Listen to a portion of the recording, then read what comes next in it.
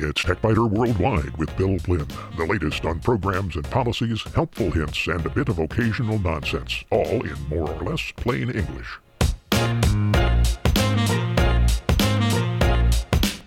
Podcast number 847 for the 1st of September 2023. This week, buying a new computer includes some of the same processes and decisions needed when buying a new car, and it's important to base the buying decision on facts, not emotions. In short circuits, sometimes antique computer users, like me, say old DOS computers seemed faster than today's Windows machines. That's not entirely inaccurate, and the Windows Task Manager helps us understand why. Safe mode is useful when your computer has a problem, even if it can't boot normally, but getting into safe mode is a little more complicated than it used to be. And 20 years ago, only on the website, in 2003, my preferred email client was the BAT, a remarkably advanced email application from Moldova that continued to be my favorite for many years.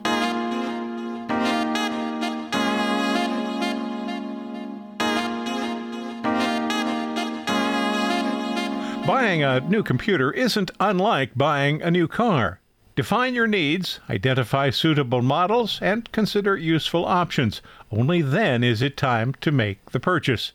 At one time, the best advice was to first identify the software you needed to run and use that information to determine what kind of computer to buy. Well, that's less useful today because most applications run on both Windows and Mac OS computers, and many of them run on Linux systems too. And there might actually be nothing to decide, because those who have used Mac OS computers for a long time generally should stick with Apple. Those who have used Windows for years probably should stick with Microsoft. Likewise, for those who use one of the hundreds of Linux variants, stick with what you know. I know people who have switched from Windows to the Mac OS, and often they've been unhappy. That's because things don't work the way they've become accustomed to. Mac OS users who find the need to use a Windows computer can have similar issues.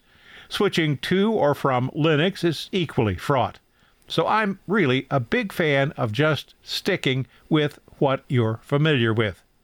You'll have more decisions to make with a Windows computer. That can be good or bad, but some of the basic decisions are the same regardless of the computer type, because there are more decisions to make with a Windows system. That's what I'll describe here. Your first decision probably will be whether the computer will be a desktop or a notebook system. How important is portability? Then think about how you'll use the computer. Will you use it mainly to browse the web, pay bills online, send email, and visit social networking sites? Or will you organize, edit, and share digital photos, watch streaming video, and work with complex spreadsheets and documents? Maybe you want to get into video production and high-end video editing, or if you're an intense gamer.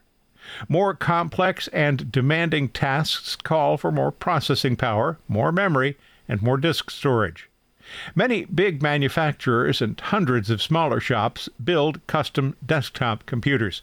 Not as many companies build notebooks, so you'll be limited to probably fewer than a dozen, such as Acer, Dell, Hewlett-Packard, Lenovo, Microsoft, and Toshiba. Notebook computers are portable, but desktop systems cost less for the same features, and they can be upgraded a lot more easily. No manufacturer is inherently better than any other. All of them manufacture powerful, high-end computers, and most of them also make limited, low-end computers. Specs are much more important than brand. If portability is essential or space is limited, a notebook computer is probably the best choice. Otherwise, a desktop system is likely to be less expensive, easier to maintain, and more powerful. The central processing unit, or CPU, runs the show, and I usually buy a little bit more processing power and RAM than I really need immediately.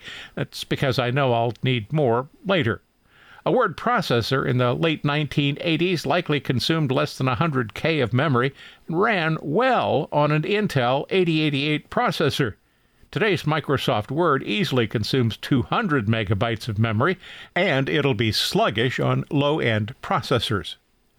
browsers are memory hogs. As I was working on this article, Firefox and Vivaldi were each using more than 2 gigabytes of RAM. That's a lot of memory, but the two browsers combined were using less than 1% of the CPU. Today's applications have more features than their predecessors had, and programmers use languages and techniques that make development easier and faster. That's at the cost of creating applications that need far more system resources to run. The two primary manufacturers of CPUs are Intel and AMD. If the computer will be used solely for email and internet browsing, an Intel Core i3 or an AMD Ryzen 3 might be adequate, but the Intel Core i5 or AMD Ryzen 5 will be a better choice for most users. Those who need more power for gaming or photo editing should consider a Core i7 from Intel or the Ryzen 7 from AMD. And for top performance, well, then you're going to check into the Intel Core i9 or the AMD Ryzen 9. Most processor models are offered with different numbers of cores and various operating speeds. More cores and faster speeds mean the computer will run faster. It also means you're going to pay more. An 8-core Intel i9 running at 3.5 GHz will cost around $325, while a 24-core i9 running at 5.8 GHz will cost double that. The best overall price performance will often be the most powerful or second most powerful CPU with an operating speed 1 or 2 steps down from the maximum. That little extra bit of CPU speed is rarely worth the cost. Then we move on to storage. How much disk space you need depends on how much disk space you need. Well, that's the painfully obvious way of saying that your needs are unique. Look at how much disk space you're using right now. You'll see an example on the TechByter Worldwide website of my computer. It has 6 disk drives, internal and external. These are numbered 0 through 5. And there are 8 drive letters, C through I and Y, because drives 3 and 4 each have 2 partitions. Sum the sizes of all the disk drives and the amount of free space. Drive C, for example, on my computer starts with 952 gigabytes, and the unused space is 640 gigabytes. Now, I disregard drive Y because it's used for temporary backup. It has copies of a lot of files that are on the other drives. So the total size of all the working disks on my computer is 10,988 gigabytes.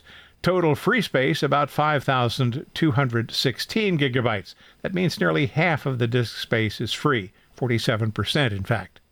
If half or more of the disk space on your computer is free, you'll need about the same amount of space on your new computer unless your storage requirements will be changing. I have tens of thousands of large digital photographs, about 34,000 audio tracks, not including files used for the production of TechByter Worldwide, a lot of video files and some entire motion pictures, and more than 168,000 files that represent applications and operating systems downloaded over the past several decades. Your requirements will differ from mine, but the process and guidelines are the same. Try to keep about half of the disk space free and never let free space drop to less than 15%. A disk that's nearly full will be much slower than one with adequate free space. Then consider the type of graphics card you need. Virtually all computers include integrated graphics on the motherboard, but many also have a dedicated graphics processing unit, or GPU. If you do a lot of photo editing or video editing, the GPU is absolutely critical. Likewise, if you play a lot of powerful games. Most of these are made by NVIDIA and AMD, and prices vary a lot. Low-end GPU cards for desktop computers cost less than $100. At the other end of the spectrum, there's the Asus NVIDIA GeForce RTX 4090 at nearly $2,200. Choices for notebook computers will be more limited. The video subsystem you choose may also depend on the number of monitors you want to use. I prefer at least 2 monitors, even for a notebook computer. And there are some other components to consider. Make sure the computer has enough USB ports for all the devices you need to connect to it, and that the network connections are fast enough to support the speed from your internet service provider. If the computer has too few ports, you might need to purchase a dock for a notebook computer or a port expansion unit for a desktop. Does the computer need an optical drive? Few computers have built-in optical drives these days because software is rarely distributed on physical media. If you use CDs and DVDs, or if you need to create them, you will need an optical drive. These can be built into a desktop system, but most notebook computers do not have an optical drive option, and they can accommodate only one as an external device. Take all the time you need to think about your requirements. That's the best way to ensure that the computer you buy will be one that pleases you for a long time. If you find these podcasts useful, and I hope you do, might you consider a donation? There are no ads here, and support from listeners is the sole source of income. It's easy. Just visit the website and click the donate button near the top of any page. You can make a one-time donation or schedule a repeating donation every month. I thank you. And so does the cat.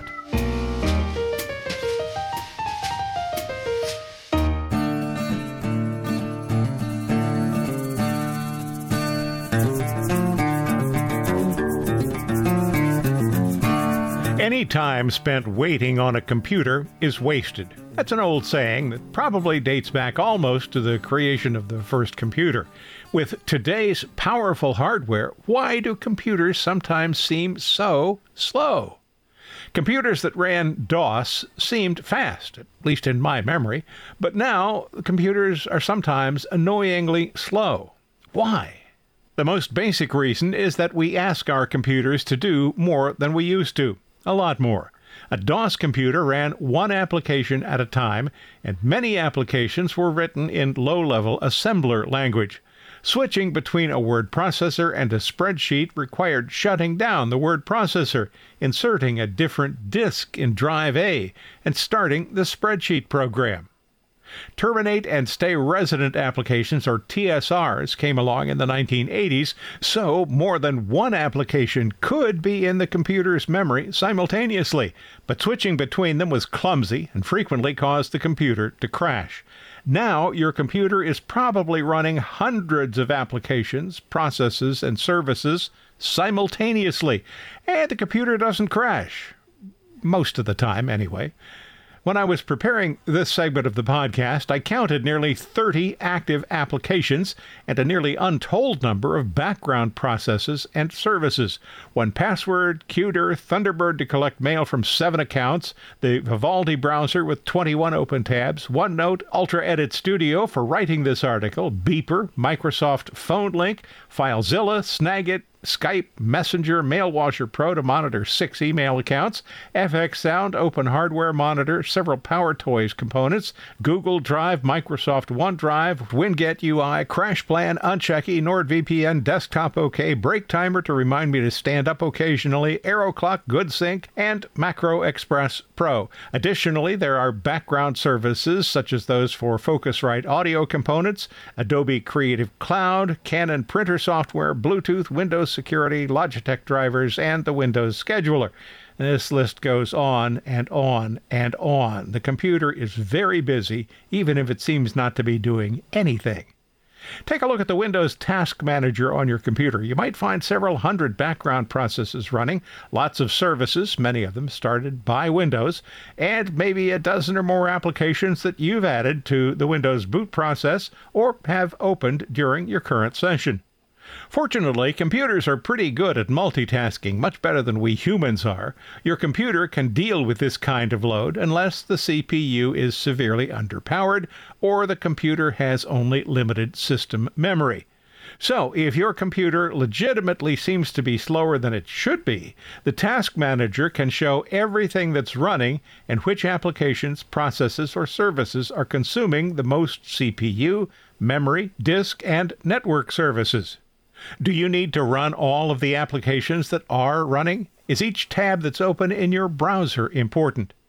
If there are applications that are open but you rarely use, you might be able to speed the computer a bit by not opening them until you need them. This is something that's worth review occasionally because any time spent waiting on the computer is wasted. I may have mentioned that. That's actually my justification for keeping a lot of applications open. I prefer a computer that's imperceptibly slower than it might be to having to wait for an application to open. The Task Manager will help you sort this out, and then you can devise a configuration that works best for you.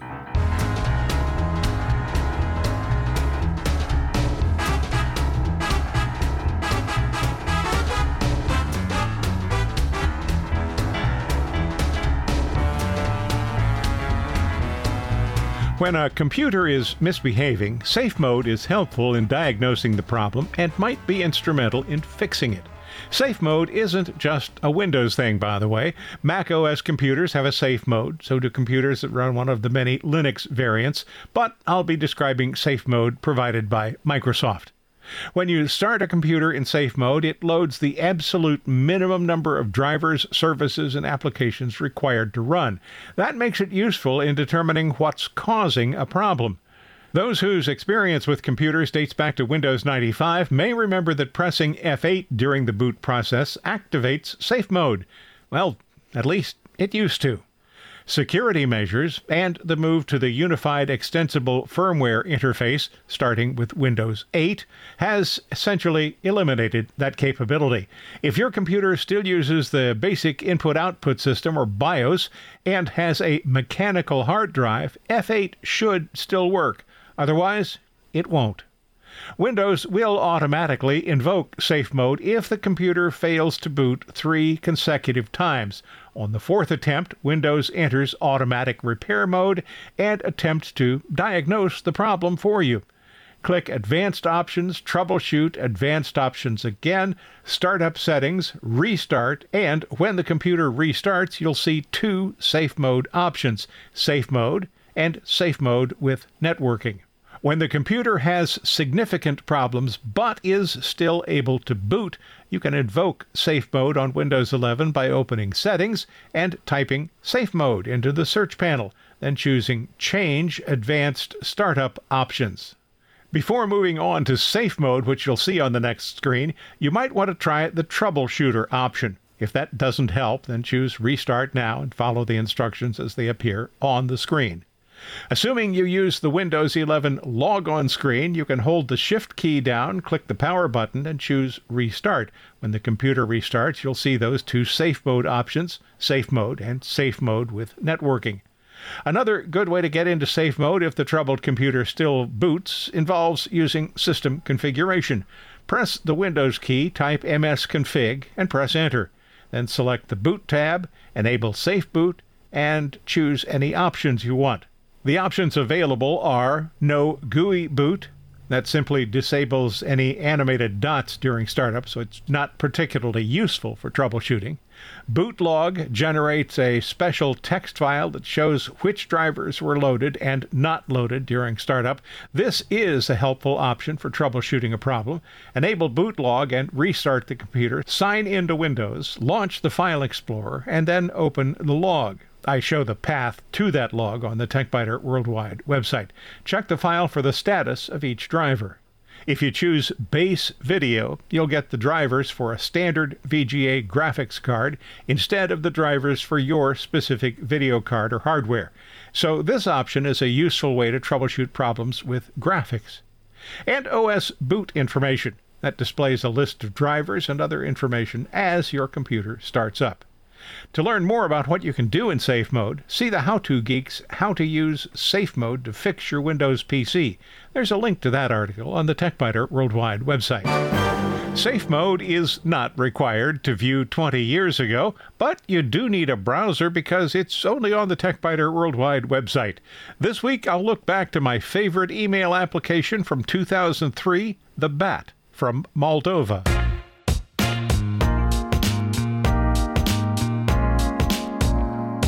Thanks for listening to TechByter Worldwide. I'm Bill Blinn.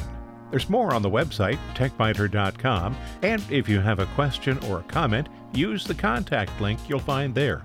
Stop by again next week for another session.